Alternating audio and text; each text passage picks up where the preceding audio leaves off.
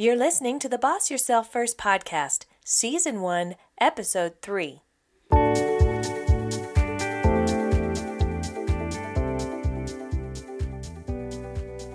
If you want to be an effective leader, the first person you want to lead effectively is yourself.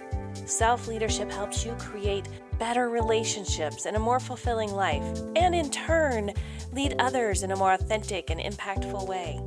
If this piques your interest, then stick around. I'm Robin White, your host, and this is Boss Yourself First.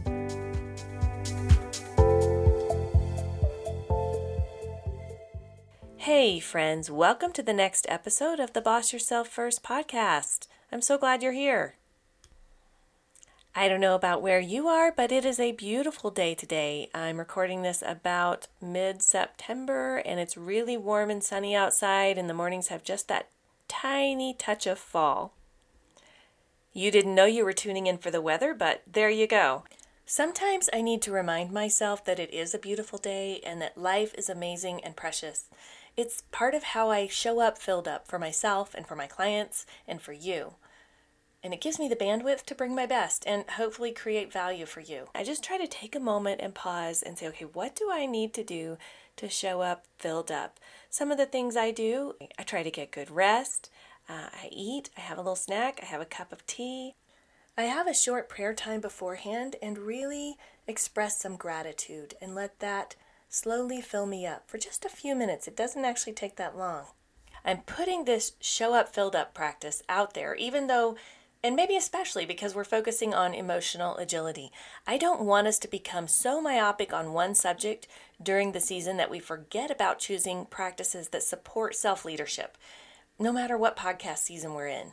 I hope that you are feeling filled up today. That was a little tricky to say. I'm so glad you're here for this episode, episode 3 in our season of working on emotional agility. Our first 2 episodes, we laid the foundation for our work, kind of got some principles and some things defined, so we're all on the same page, and today we're going to actually dive into some skills, going to start developing that muscle.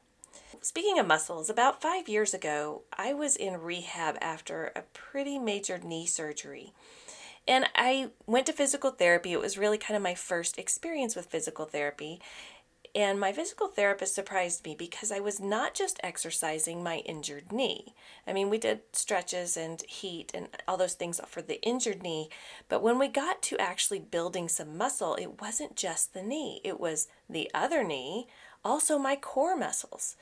And he explained that I was not just helping strengthen the injured knee, but I was also trying to replenish the muscles that had been supporting the injured knee prior to the surgery, and teaching those muscles how to fire in the proper sequence again. And that's kind of like our approach to emotional agility. I've talked about it being sort of a muscle that we're developing, and I think that the work we're going to do today is actually kind of like working the core strength of emotional agility. What I refer to in my book, which I don't even think I've told you guys about yet, but I promise to circle back to that a little later. Anyway, I call it emotional literacy. Dr. Susan David, a Harvard professor that we've talked about in previous podcasts, who wrote the book called Emotional Agility, refers to this sort of as emotional vocabulary. And psychologist Lisa Feldman Barrett also describes something similar, and she calls it emotional granularity, which she defines as adaptive value of putting feelings into words with a high degree of complexity. Adaptive value of putting feelings into words with a high degree of complexity. There's a lot of similarity in the terms, and while emotional literacy is not something I coined, I am going to share my definition so that we're all on the same page. Since literacy means the ability to read and write in a way that shows understanding, we're talking about specifically emotional literacy, which means we have an understanding of our emotions, knowledge of how we experience them, and language to express them. That's it, emotional literacy. So far, this season, we've talked a lot about Dr. David's work, which makes sense since many of us are reading the book, Emotional Agility, in our book club, or have already read it. I bring this up because I wanted to talk to you for a minute about the benefits of this emotional granularity or emotional vocabulary. Dr. David says emotional granularity is associated with high levels of resilience, lower levels of depression, or lower levels of anxiety, lower levels of burnout. And we see this not only in adults, we see this in children as young as 2, who start developing these skills around emotional granularity. This is why I believe it's the core work of building our emotional agility. High levels of resilience, lower levels of depression and anxiety, lower levels of burnout. This makes so much sense because we're taking what is unknown or lesser known and making it known. We're kind of normalizing it. Of course it reduces our anxiety, and I want that for us. So let's get literate, people. Studies have shown that just getting accurate labels for your feelings bring relief from uncomfortable emotions and help create that space between stimulus and response, where we can respond to a circumstance, implying choice, instead of reacting, implying impulse. Remember, as I've been encouraging you all to download the Emotional Agility Measurement Scale on the website? Well, I always say that it's helping create awareness, and that awareness is the beginning of all work. Becoming conscious of what you know and don't know. Pulling something that is so deeply tucked away in your unconscious is going to take a bit of work on your part, on my part, but the goal is first to raise the awareness of emotions and how you experience them, and then get language that accurately describes those emotions. This involves checking in on a regular basis and getting curious about what emotions you're experiencing. So what could that look like? Let's say I'm going to check in first thing at 8 a.m. Check in with myself, that is. I'm not calling you at 8 a.m. No, I'm checking in with myself. So let's say at 8 a.m. I'm feeling some guilt about not getting my exercise done before my first meeting. How do I experience guilt? I feel a sort of pressing down on my shoulders, and my chin sort of feels heavy and droopy, and my throat gets tight. This is the kind of check that will help build my emotional literacy. But there are a couple of obstacles that might trip us up. The first obstacle is judgment. Judgment about the emotion and the thoughts and behavior I associate with it. Okay, the second obstacle is self-criticism. We can be so much harder on ourselves than we are on other people, especially when we really start noticing things about ourselves. Like kind of how when you look in the mirror at your nose and all of a sudden it just starts looking really wrong, like it doesn't fit your face anymore. These are the two obstacles we are going to combat. I'm telling you this now so that you can be prepared ahead of time when judgment and self-criticism rear their ugly heads as you start skill building. And preparing ahead of time is how you'll combat it. And the first strategy of combat is exactly that, being ready for it to appear. We have 2 more weapons to combat judgment and self-criticism tripping us up in our work. The first one was being ready ahead of time. The second 2 are curiosity and compassion. I realize this may sound a bit off track and perhaps even strange, but hang with me and try to be open to the idea of this technique. I'd like you to come up with 2 names. One is the name for your observer self, that person you slip into to observe your normal human self. For example, coming up with a name might be something like Curious George, which for me has very positive connotations, or Inquisitive Aaron, or Sherlock. Just something that reminds you in your inner dialogue to be curious. And I do recommend that be an inner dialogue. I mean, or at least when you're alone or in your car if you want to talk out loud, or I guess you can always pretend you're on your phone. And honestly, I assume people are probably on Bluetooth or something if I see them walking down the street talking to themselves. So, you be you. Anyway, I digress. The observer side of you is to remind you to be curious. The other name I'd like you to come up with is an endearment. You see, this observer you is extremely fond of the everyday human you. For example, Dear Robin, or Honey, or Sweetheart. Whatever has a positive connotation for you. I'll tell you, my dad used to call me Sweetness. And he did that in front of his staff one time. A few people on his staff overheard that, and forever in that company, and I was doing some volunteer work for that company, forever for that with that company, I was called Sweetness, or I was also called Walter Payton because that was his nickname at the time. So those were kind of interchangeable in that group. You are welcome to borrow Sweetness as your endearment if you want to, but as I said, other ideas would be like buddy or honey, whatever you would call someone that you love. I hear you rolling your eyes, and I am a parent, so I can actually hear that. It's like a superpower that comes with having children. I hear you rolling your eyes and asking how any of this could possibly build emotional literacy. Well, because your observing alter ego that loves your human self can combat judgment by approaching emotional literacy with curiosity and compassion. Remember, those are our weapons. You'll already be asking observer questions. The observing persona just helps kind of cement that. Curious George and Sweetness are like switches that remind you to turn on curiosity and compassion as you do your observing. Okay, I appreciate that you entertained the idea of doing the observer alter ego. If that's not for you, it's okay. Keep up with the work, and especially if you don't struggle staying out of self-judgment and criticism, just be aware that they could show up and remember how you combat them with curiosity and self-compassion. My goal on this podcast is to present you with principles and practices that work. And your job is to determine your takeaways and the actions you find interesting and that you want to give a try. By the way, I would love to hear about your takeaways and your practices, the ones that you try out, and I'd like to hear how they go for you.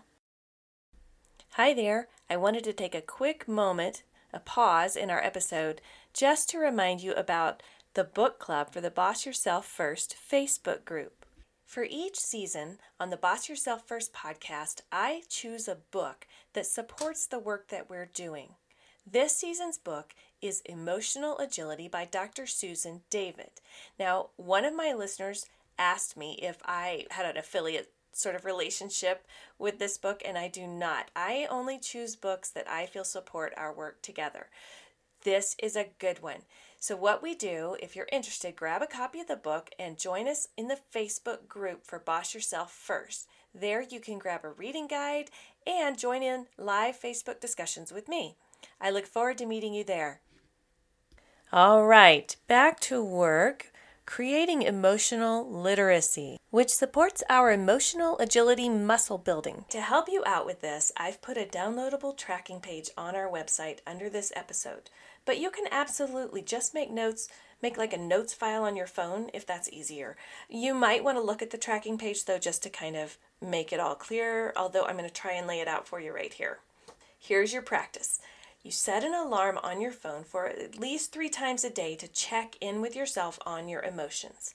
When that alarm sounds, your observer self, who may or may not be wearing a deerstalker cap, will ask your regular human self, with the endearment please, what emotion are you feeling right now? Next, so you make a note of that, and you make a note of the time. Next, you will write down where in your body do you feel it. So I'm going to give you an example.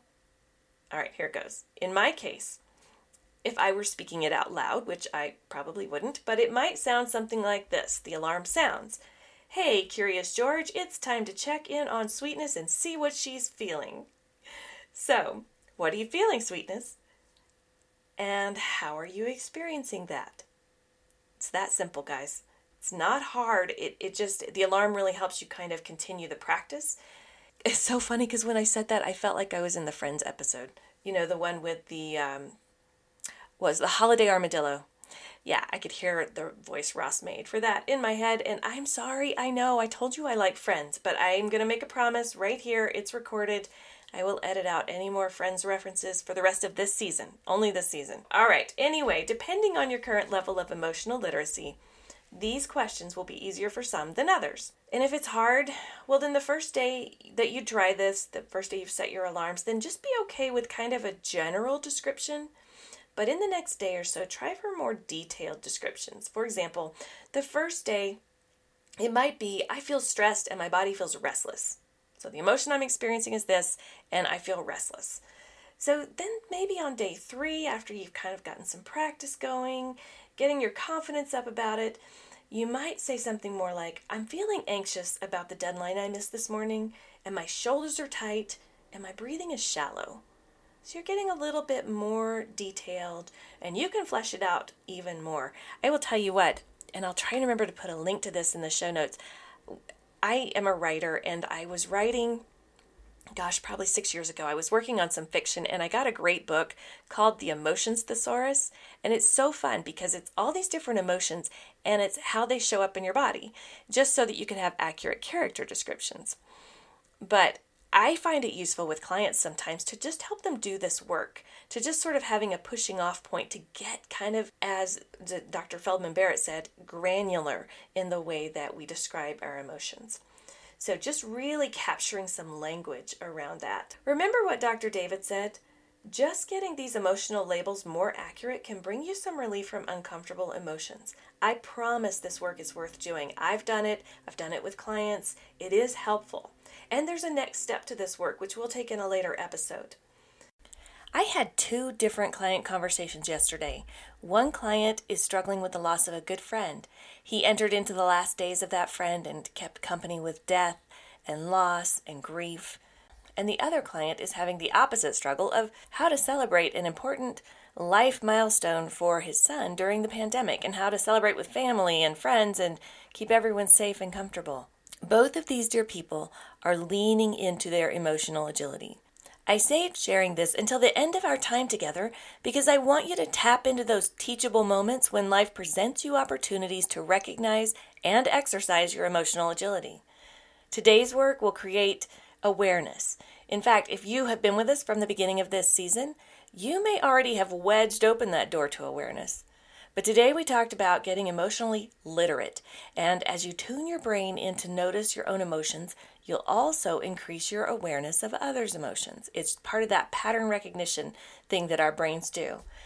Similarly to when you notice your own emotions, you may wrestle with judgment towards other people and how they're dealing and their emotional agility. But keep leaning into that curiosity and compassion as you notice those around you. We have no idea what kind of loss or even trying to plan a celebration may be taxing their emotional agility right now. But we can be kind observers and we can learn from each other. Okay, I promised that I would circle back to telling you about my current book. The book is called 3 Permissions, and it's not available yet, but it's because it's still in its first round of edits. But I'll keep you posted. I just didn't want to leave you hanging today, so there you have it. Wrapping up this episode, just going to land this plane. Wrapping it up, here's the principle. Learning to speak the language of emotions is important work that brings relief from uncomfortable emotions and increases emotional agility. There's the principle. Now here's the practice for this episode is to check in with yourself regularly over the next week or 2, asking what emotions you're experiencing that moment and how you're experiencing them in your body. Remember, I have the tracker page and the infographic to walk you through this exercise, and I would love to hear how it's going for you. Or if you have any questions, DM me on Instagram at Boss Yourself First or message me on Facebook. I really do love connecting with you. So until next time, take care.